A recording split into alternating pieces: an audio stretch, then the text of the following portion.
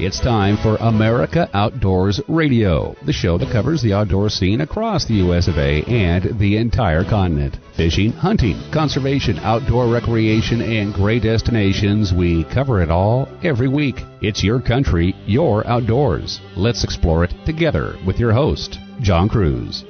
Welcome to the show. It is early fall, and I'll tell you what, as far as I'm concerned, it's the most wonderful time of the year. That's because, as an angler, I love the fact that the fall bite is on. All sorts of species are biting hard right now, and this might be the easiest time of year to catch fish because they're all putting on the feed bag before winter. It's also a great time to be a hunter because hunting seasons are opening up right and left all over the country right now. And whether you're a big game hunter or a bird hunter, there's a lot to look forward to. As a matter of fact, I'm going to be scouting some locations for the upcoming duck season this weekend. This week on the show, we've got some great guests for you. One of them is Matt Stewart. He's with the National Wild Turkey Federation, and they are inducting some new members into their National Calling Championship Hall of Fame. Didn't even know there was such a thing, but there is, and Matt's going to tell you more about it and who the inductees are. If you're in the market for a new deer hunting rifle, John Snow, the shooting editor for Outdoor Life, is going to join us and share some of the best deer hunting rifles of 2023,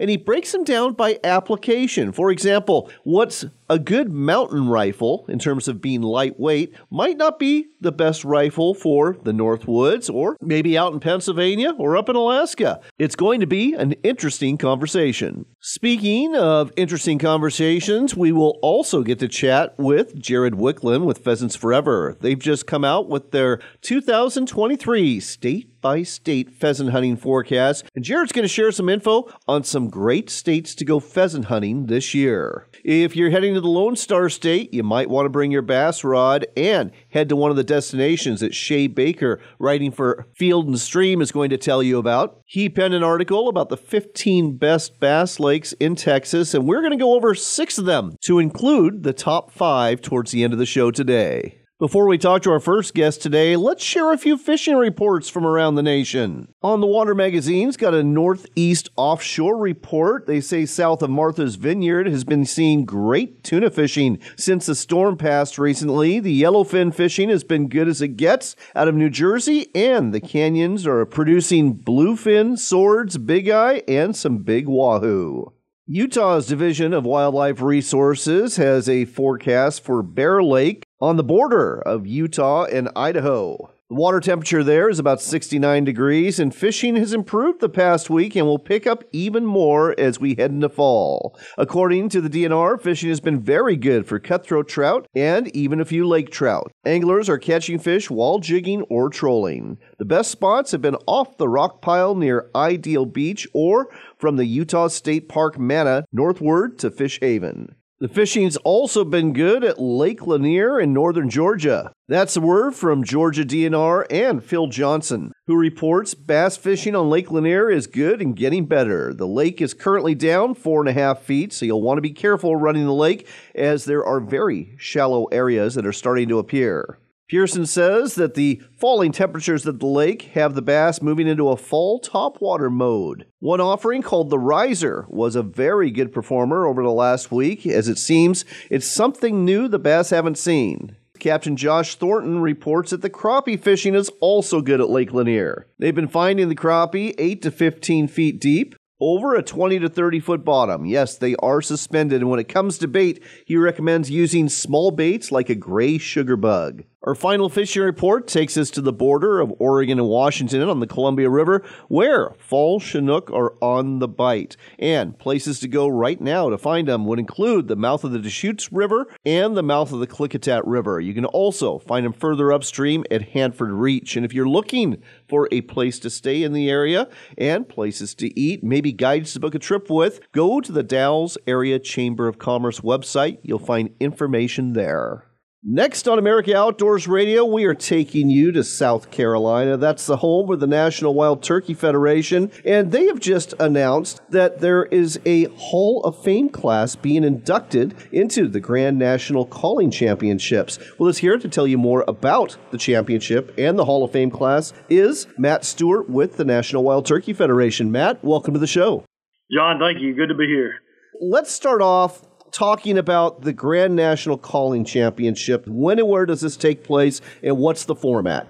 Yes, so the Grand National Calling Championships, this will be the 47th year, I believe, starting in 77 at Hershey, Pennsylvania. It runs Thursday, Friday, Saturday at our National Convention and Sports Show in Nashville, Tennessee, February 15th, 16th, and 17th. A lot of callers. We had almost 240 registered callers last year that qualified. Most of them qualify at local regional events to get to Grand Nationals. So we'll start on Thursday, 15th of February in Nashville with Owl and Gobbling and prelims of our Friction division. So it goes from there. Friction division and Senior Open are the big ones that require qualifications at a local event. You have to win first or finish behind somebody who's already qualified to get to Nashville. So we'll start with 40 to 50 callers in Friction and Senior divisions, and we'll cut it down. They have prelims on Friday and Saturday, and we'll cut it down to 13 of the top callers in the country. So Thursday and Friday are kind of your prelims, Owl and Gobbling, and their youth divisions. Certainly we want to spotlight the up-and-coming callers in the future of calling and turkey hunting. So we have youth divisions on Friday evening. Also a team challenge where two callers team up and compete against other callers from around the country. So how long has there been a Hall of Fame for the Grand National Calling Championship? Yeah, so in 2019, we instituted the Grand National Calling Championships Hall of Fame. That was the first class. In 2019, we had a 2020 class. We had a year off due to COVID, and 22 and 23. So this will be our fifth class, four classes previously, 19, 20, 21, and 22. Let's briefly run through this year's inductees. We'll start off with Billy Yargis from Missouri. What's his story? Yeah, so Billy, three-time Grand National champion in the Senior Open. Great caller. 2008, 2015, and 2016 won the Grand Nationals.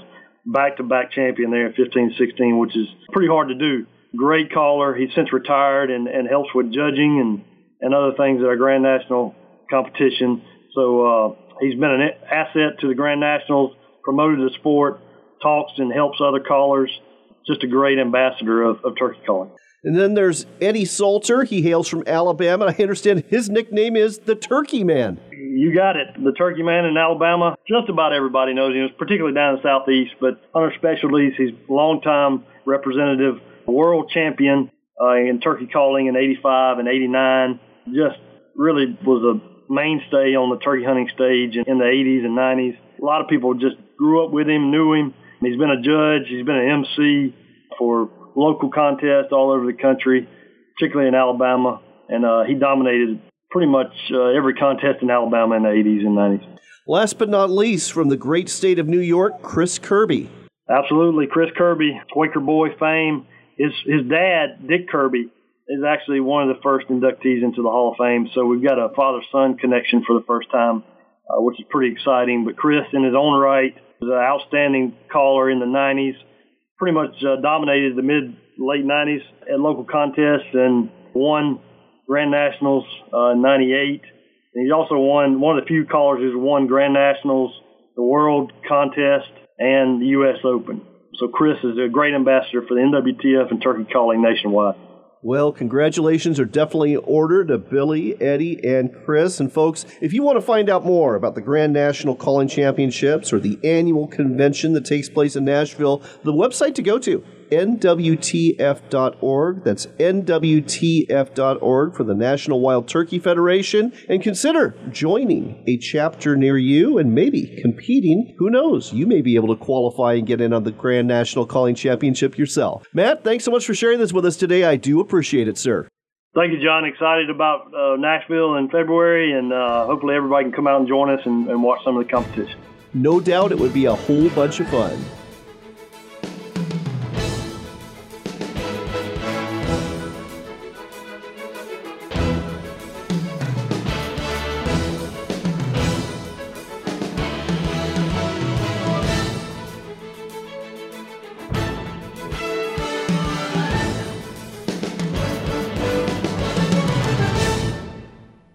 Come explore the Dalles in Oregon for outdoors fun. Hike amongst the wildflowers, bike our riverfront trail, or visit the Gorge Discovery Center where you can enjoy a live raptor display, or even check out our National Neon Sign Museum. But don't forget the fishing. We've got salmon, steelhead, bass, walleye, and monster-sized sturgeon waiting just for you. When the day is done, tell those tall tales at one of our wineries, breweries, or restaurants and plan your next adventure. Find out more at explorethedalles.com. Campers, adventure seekers, hunters, and foodies. No matter the lifestyle, we can all agree on one thing. Great food and great people are worth remembering. At Camp Chef, we don't just make grills. We create each product knowing that a warm meal is always better when it's shared with those we love. Learn more about Camp Chef grills, smokers, and portable cooking equipment at campchef.com. That's campchef.com for a better way to cook outdoors. Immerse yourself in a complete Alaska wilderness experience through Sportsman's Cove Lodge. Up to 6 of you will spend a week in a beautiful waterfront log home in a secluded cove. Every day is a new adventure. Go on a guided fishing trip or haul in a bounty of shrimp and crab. Visit a Native American village where totem poles are carved. Go on a whale or bear watching trip and return back to your very own place at the end of the day. Find out more about the Alaska Wilderness Experience at alaskasbestlodge.com. That's alaskasbestlodge.com. Hunt of a Lifetime is a nationwide nonprofit organization dedicated to providing hunting and fishing trips to youth 21 and under who suffer from life-threatening illnesses and disabilities. These adventures make big differences in the lives of those who participate in them, and in many cases are literally a dream come true that brings hope and therapy to their lives. Find out more, get involved, or donate today at huntofaLifetime.org. That's huntofaLifetime.org. huntofaLifetime.org.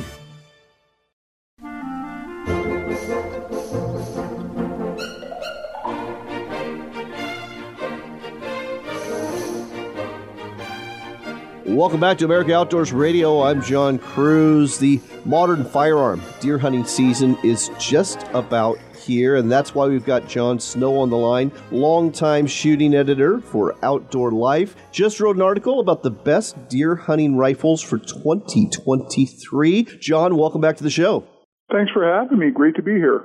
So I've got to ask you a question. You've been doing this a long time. Are you like the bass tournament anglers who get a new bass boat every year? Do you like go into the woods or out on the plains with a new hunting rifle every year? You know, sometimes it kind of feels that way. I do try to circle back to some of my favorites because, you know, they were my favorites for a reason. But with the sort of the pace of rifle and cartridge introductions, it becomes somewhat of a task to get real meaningful field experience with them. So I kind of got to balance the two impulses.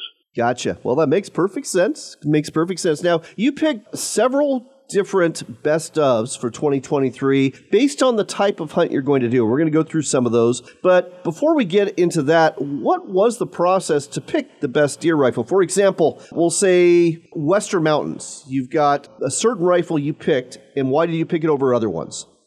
Right. Well, you know, I mean, over the years, I've tested, you know, dozens of different rifles, most of them suitable for deer hunting.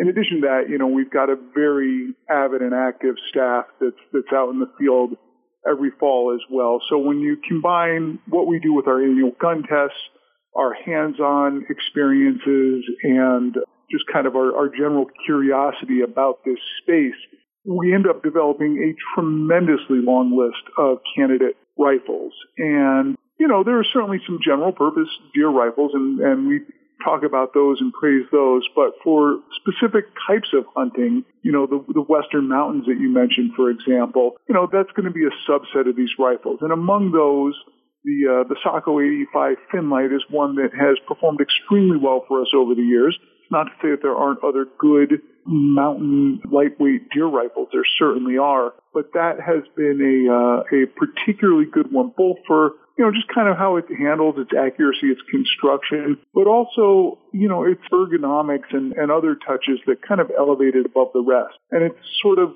with those tangible and intangible qualities in mind that we narrowed down the list, and I settled on the specific rifles we picked for each application. Let's head from the mountainous west to the north woods of Minnesota or Michigan. What rifle did you find to be the best of the year for there?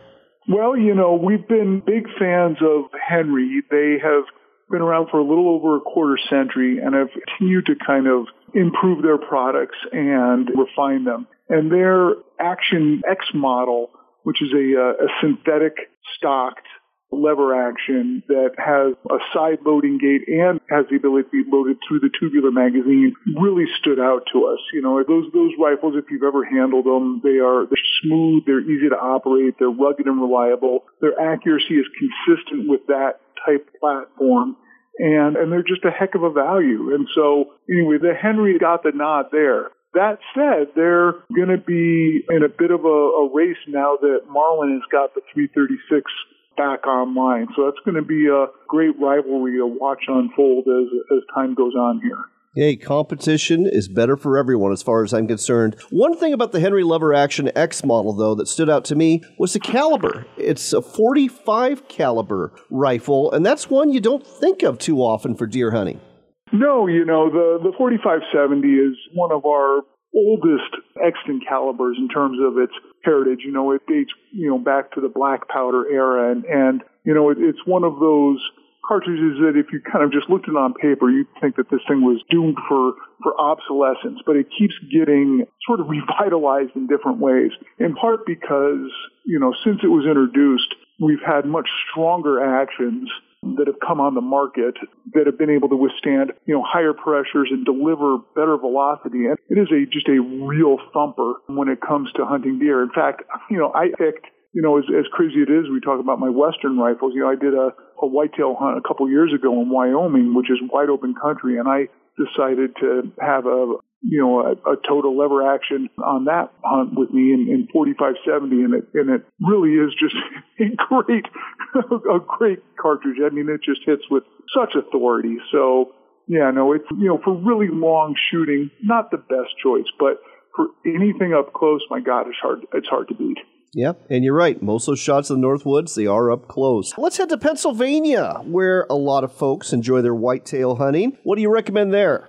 Well, that was a little bit of an interesting pick for us because among the rifles that I chose, all of them are currently in production except for the one that I chose for Pennsylvania, which is the Remington 760 and 7600, those classic slide action, pump action, centerfire rifles. That is the iconic repeater in those Pennsylvania woods, and it's still a great choice for that kind of hunting. Not too dissimilar to the lever action 4570 in terms of the distance of the shots and so forth. But those two guns, that 760 and that 7600, they're just as viable today as they were when they were first introduced. And a lot of folks are watching their wallets, watching their budgets, and that's why I always appreciate the fact that you have a great value rifle every year. And what is it this year?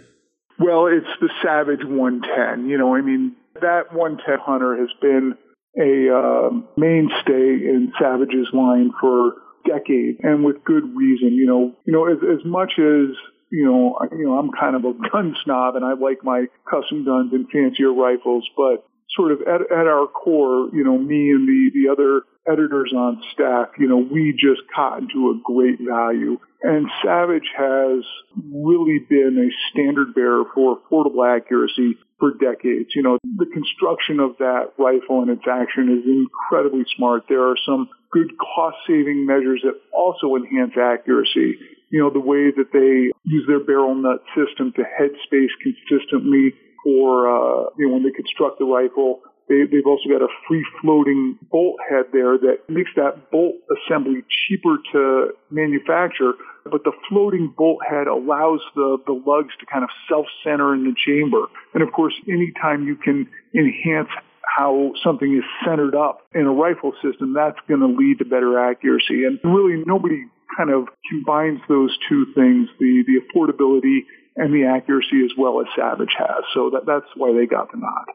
All right. Well, there's plenty of other categories that are available to check out for the best deer hunting rifles of 2023. If you want to do so, just go to outdoorlife.com, go to the gear section, and look for the best deer hunting rifles of 2023, written by John Snow, and you can find a rifle for whatever situation you're going to be hunting. Go out there, get one, and have some success this fall. John, always a pleasure, sir, to have you on America Outdoors Radio.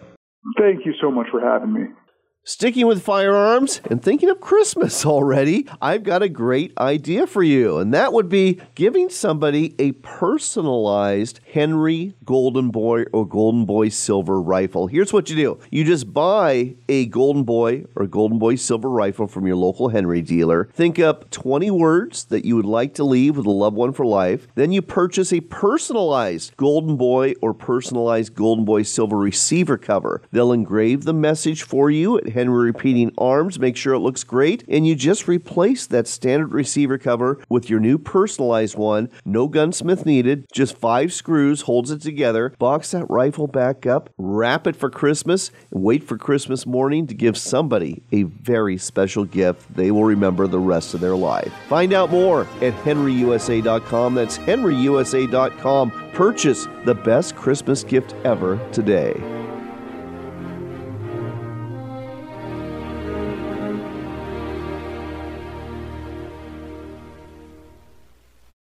Hunting and fishing are exercises in hope. Before you head into the woods, you hope to tag out on a deer you'll have to field dress. Before you make that first cast, you hope for a big fish to clean and fillet. When your hopes are realized, you'll need a sharp knife.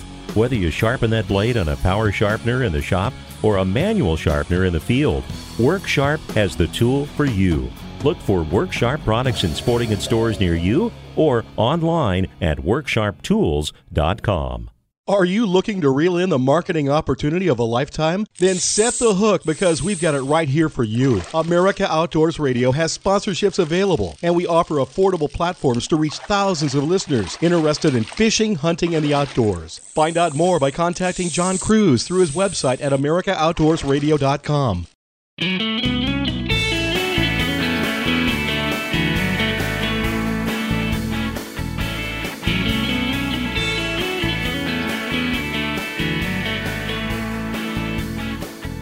You're back in with America Outdoors Radio. I'm John Cruz. Pheasant season is fast approaching. That's why we've got Jared Wicklund on the line with Pheasants Forever to break down the 2023 pheasant hunting forecast. Jared, welcome back to the show.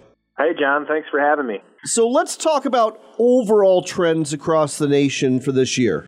Yeah, overall trends across pheasant country is, I think a lot of us were trying to figure out what was going to happen as we went into winter of last year. Last year, pheasant populations were pretty good across much of the range. And then we went into right around Christmas, we started off with some really nasty weather across most of the pheasant range, especially in the Midwest and also in some of the western states as well. We had some massive winter storms come and dump anywhere from 10 to 18 inches. That iced over. People were seeing pheasants on the side of the road early in the winter, which is not good. So I think a lot of us were wondering what was going to happen, but the spring came quick.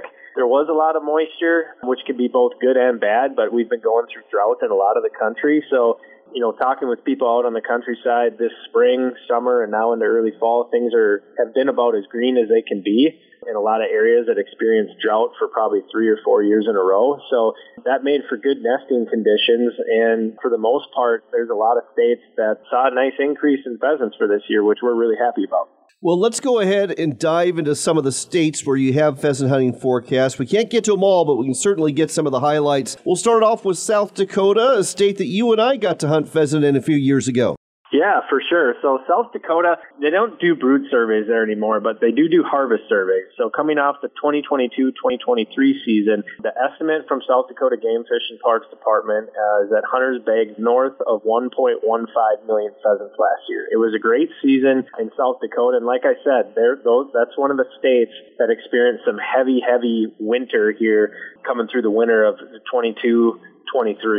But for the most part, they got a lot of rain. There weren't long stretches of sub-zero weather, which can affect pheasants big time, especially if we have some ice. So South Dakota is one of those states that can have a pretty unrelenting prairie winter. But for the most part, they came out of it good. We got a shot in the arm from some much-needed added moisture from snow and rains early on. And, speaking with farmers, speaking with ranchers, speaking with our own biologists, things are actually setting up pretty good in South Dakota. We've got some reports coming in, especially from our staff, of some really, really strong brood numbers in places, both quantity of broods on the landscape and then the number of birds in each one of those broods. I've had people talk about anywhere from 6 to 14 in the brood that was coming through in our reports, which is great. So I think South Dakota is going to be a real winner this year once again. When you couple that with things that Pheasants Forever and our partners have going on, we just launched our PATH program here a couple weeks ago, which I think you and I talked about, but Public Access to Habitat is providing another $25 incentive on top of incentives that are already in place to open up quality land and habitat to public access. So I think you're going to see some good things out of South Dakota this year. Sounds great. Makes me want to drive there right now. All I need is a dog. All right, let's head to a state that most people don't think of as a pheasant hunting state, Missouri. Yeah, Missouri, believe it or not, Missouri can have good pockets of pheasant numbers based on where you are in the state. Those pockets are scattered across the northern part, so you think the top two tiers of counties. North Central and Northwest are places where people focus on, but even out of the Northeast, for folks that go and read our pheasant forecast, there have been some good numbers coming out of the Northeast as well. There's plenty of conservation areas in the northern quarter of the state. There's Missouri Recreational Access Program sites, also called MRAP, where private land is leased for hunter access. And one note that we put in our report, too, is that hunters shouldn't overlook Missouri's quail restoration landscapes. It's where habitat work is going on both public and private. And there are pheasants on some of those, but you also get the overlap once quail opens up to harvest quail as well. And in some of those cases, there's densities up to a bird per acre on some of those quail restoration landscapes. So it gives you a really nice mixed bag to chase after in Missouri. And you're close enough to the border where, if you want to hunt Missouri and Iowa, you can sort of cross over there once you get both licenses. So that can be a really fun hunt for people and something that's really overlooked, especially when people are traveling to North Dakota, South Dakota, Minnesota, Iowa, some of those other bigger states that are well known for pheasants. Speaking of Minnesota, your home state, certain you have some personal insight as to how things are going to be. I do, yeah. Minnesota, again, another one of those states where we just had pretty catastrophic winter weather around Christmas time and then stretching into January and February. But we got rid of the snow really quick in the spring, and I didn't have a good gauge or feeling about how things were going to work out. But there was a lot of pheasants on the landscape from last year. We had just absolutely ideal nesting conditions. It was dry, a couple cool nights in there, but it was dry, and then it really, really warmed up earlier in the spring. And that helped pheasant numbers boom. We just had, about 3 weeks ago here, we had our annual forecast come out from the state, and it showed triple-digit numbers as far as pheasant abundance from 2022 to 2023. So if you're coming to Minnesota this year, I think it's going to be a great fall. That southwest portion of the state, which usually has the highest pheasant numbers, once again, is going to reign supreme. You get down anywhere, Brown County, Lincoln County, Yellow Medicine County, Worthington to Minnesota, all those places in the Southwest are looking really, really good this year. And I know for a fact, talking with a farmer buddy of mine who I graduated from college with, he wasn't seeing much early on, and then all of a sudden the pheasants just exploded and came out of the woodwork. So people can look forward to a good hunting season this year in Minnesota. Continuing with states that start with the letter M, let's head to Montana, because I know a lot of pheasant hunters from states like Idaho and Washington and even Oregon who don't have great pheasant hunting necessarily will head to the Treasure State to go after pheasant because it can have some very good hunting there. Yeah, Montana, I actually hunted Montana last year for about the second time ever, and it was a very fun hunt. The nice thing about Montana is when you're chasing pheasants, you're also going to run in, depending on where you are, you're also going to run into sharp-tails, and you're also going to run into Hungarian partridge. Right. Some of the early indications show from guys that are out there right now, guys and gals that have reported back, hunting prairie grouse, are seeing pretty good pheasant populations, especially when you get into, make that switch over from sort of short grass prairie to tall grass prairie and some of those areas, coulees, that are choked with brush and grass. That's when you really start getting into the pheasants. And there's been some pretty good reports. I actually just talked to a friend yesterday that was hunting eastern Montana, kind of southeastern, and he was moving up to northeastern, and he said things look pretty good. So Montana did have successive years of drought and a pretty harsh winter in 2022 and 2023. But again, with that, you get moisture back that helps build habitat, helps grow grass. And anytime we can do that, the birds benefit, especially really good brooding conditions. So that's where we're at in Montana. I think people can still expect a fun hunt out there. Like I said, not just pheasants. You've got a sort of multi-bag experience if you want it. And there's a lot of places to hunt in that state, everywhere from state-owned land, block management, BLM. There's a lot of different options out there for upland hunters, which is a true hunting destination for sure. So many other destinations and states to talk about, but so little time. So you're going to have to go to pheasantsforever.org, check out the 2023 pheasant hunting forecast if we didn't get to your state, and check out some of your neighboring states too. Go on a road trip. Go pheasant hunting this year. A lot of states are going to offer some very good hunting, and you don't want to miss out. And if you believe in pheasant and conserving them, then check out pheasantsforever.org and become a member of this great organization. Jared, thanks for sharing this with us today on America Outdoors Radio. Thanks, John. Hope to see you in the field. This portion of the show is brought to you by our friends at WorkSharp. And if you are hunting this fall, you know the importance of a sharp knife. You're going to need it for gutting that animal, butchering that animal, taking the hide off that animal, and there's a good chance you're going to have to sharpen it more than once while you're doing these things in the field. That's why a pocket knife sharpener or the guided field sharpener from WorkSharp are great items to have with you. Whether you're after deer, elk, pronghorn, or bear, a sharp knife helps you get things done after you drop that animal. Look for WorkSharp products at sporting goods stores, hardware stores, and ranch and home stores near you, or online at WorkSharpTools.com. That's WorkSharpTools.com.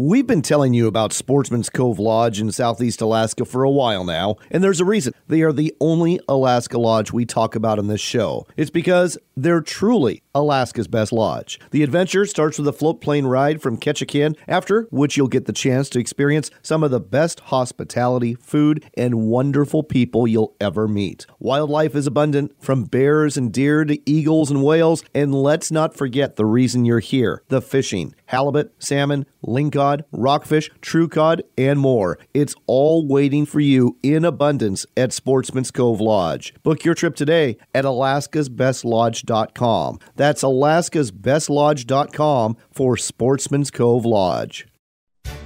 Hunt of a Lifetime is a nationwide nonprofit organization dedicated to providing hunting and fishing trips to youth 21 and under who suffer from life-threatening illnesses and disabilities. These adventures make big differences in the lives of those who participate in them, and in many cases are literally a dream come true that brings hope and therapy to their lives. Find out more, get involved, or donate today at huntofalifetime.org. That's huntofalifetime.org. huntofalifetime.org.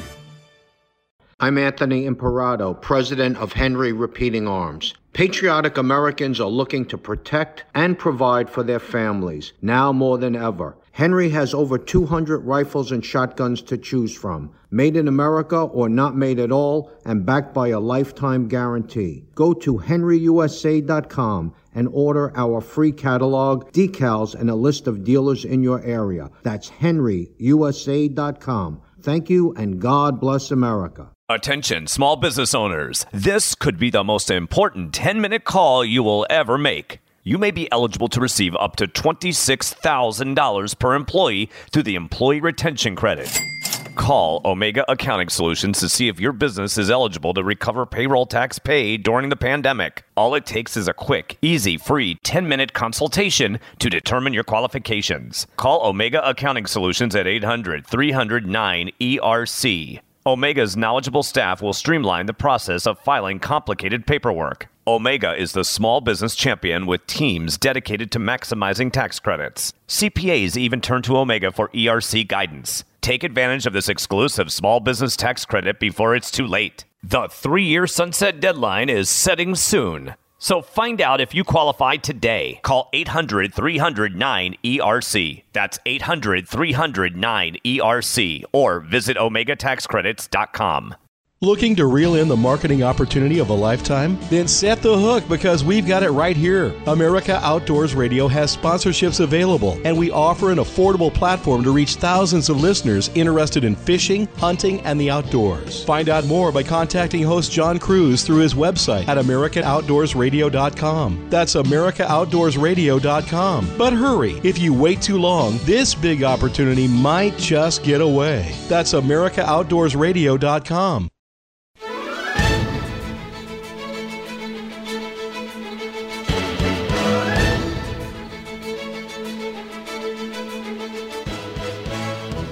Next up on America Outdoors Radio, we got Shay Baker on the line, longtime freelancer who covers the bass fishing scene, and he just wrote a great article you can find at fieldandstream.com about the top bass fishing lakes in the Lone Star State of Texas. Shay, welcome to the show. How you doing today, bud? I am doing quite well, and I love your top 15 list. You've got 5 honorable mentions, you've got 5 runners-up, and then you got the top 5. And we're going to go through the top 5 today, but I do want to hit one of the runners-up, and that is Lake Ray Roberts. It's north of Dallas, and that's one lake I'm familiar with. Got to go out on the water as a media observer, watching Chris Johnston do some practice fishing there. I was pretty impressed by that lake. Yeah, that classic, anytime you have a classic in the summer, and it was early summer, but we haven't really had Bassmaster Classic in the summer in several years, but obviously COVID threw a wrench in everything, and then the next year, the big freeze happened in Texas. I think it was supposed to happen at the normal time, but then got pushed to the summer. So it was pretty impressive weights for the summer, and looked like that lake, didn't have a lot of fish in it, but you had good quality. And so obviously Hank Cherry did what he did, flipping bushes and fishing a vibrating jig around them and then throwing that jerkbait. So it's a pretty versatile fishery, it looked like, and so it was cool to see the Classic go there for sure. It was indeed. And that, folks, if you ever get the chance to attend the Bassmaster Classic, it's a combination of bass fishing and NASCAR, and it's like nothing else. You should definitely go sometime. All right, let's dive into the top 4. We're going to head to the Rio Grande River and the border of Mexico with Falcon Lake. Big lake that, unfortunately, I associate with some cartel violence more than I do bass fishing. Yeah, it's one that, and I'm no Texas fishery expert. Let me start there. Like I was tasked with this because Field and Stream saw the opportunity to write something that people wanted to know about. And so I did some research, and I have been to some of these lakes. I've been to Falcon before, covered a tournament there, and then I actually went out and fished it. And like you said, it's sketchy is a good word for it. I think it's safe within reason. But whenever you go there, like the first time I went there to cover a tournament, they had what I would equate to a baby battleship out there for basically protection while the Elite Series were fishing. More, I think, for intimidation. When you see a boat probably 100 long, 80, 100 feet long with 50 cows on it, it probably is a bigger deterrent than you actually having to use it.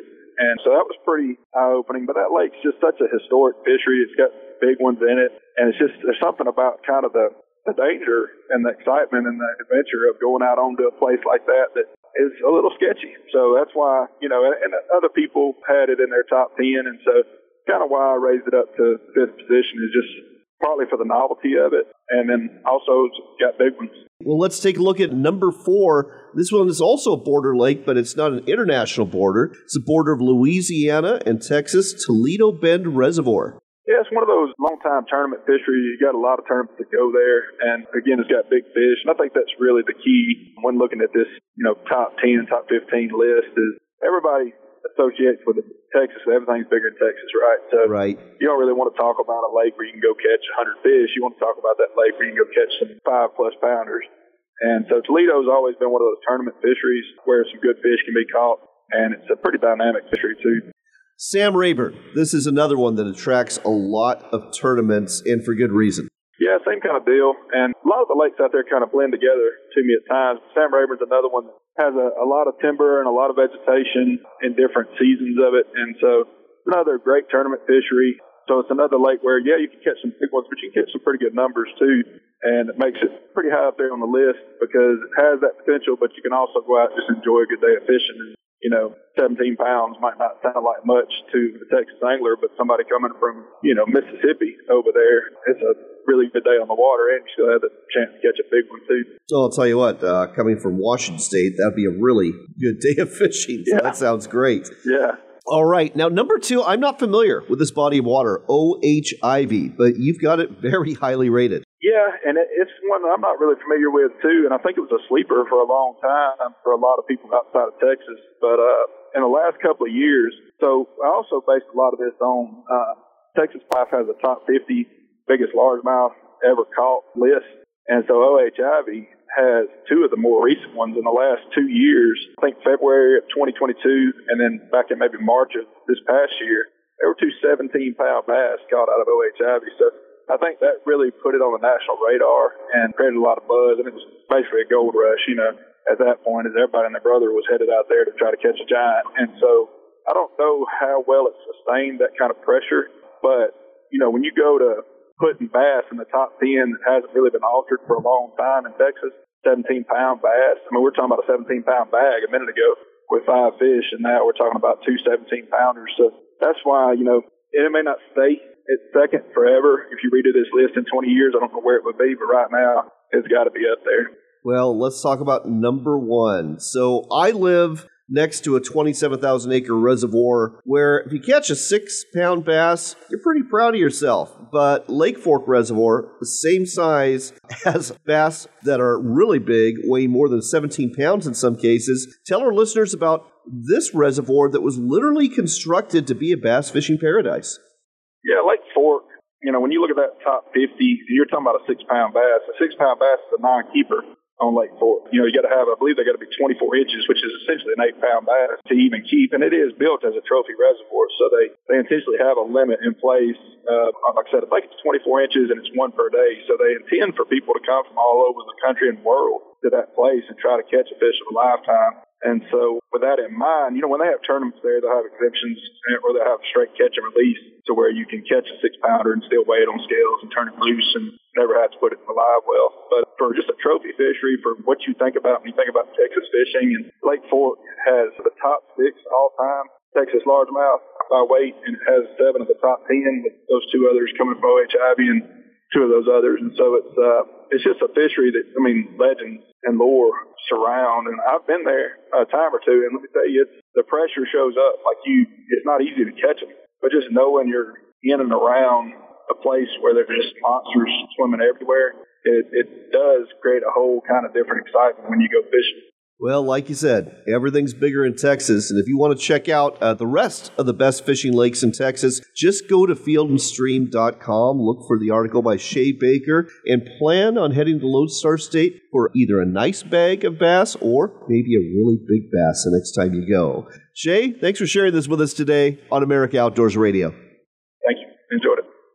In other news, we learned that anti-hunters are at it again, this time in Colorado, the state that just voted recently to introduce wolves into the state from out of state. Now, anti-hunters want to ban mountain lion hunting in Colorado, and they filed a notice to put on next year's ballot a measure that would outlaw mountain lion and bobcat hunting in the state. The ballot proposal requires backers to gather signatures in order to qualify for next year's general election. That's the word from Andrew McKean, writing for Outdoor Life magazine. The petition is filed under the title Prohibit Trophy Hunting, and the ballot measure declares that any trophy hunting of mountain lions, bobcats, or lynx is inhumane, serves no socially acceptable or ecologically beneficial purpose, and fails to further public safety. The measure would also ban hound hunting for lions and bobcats.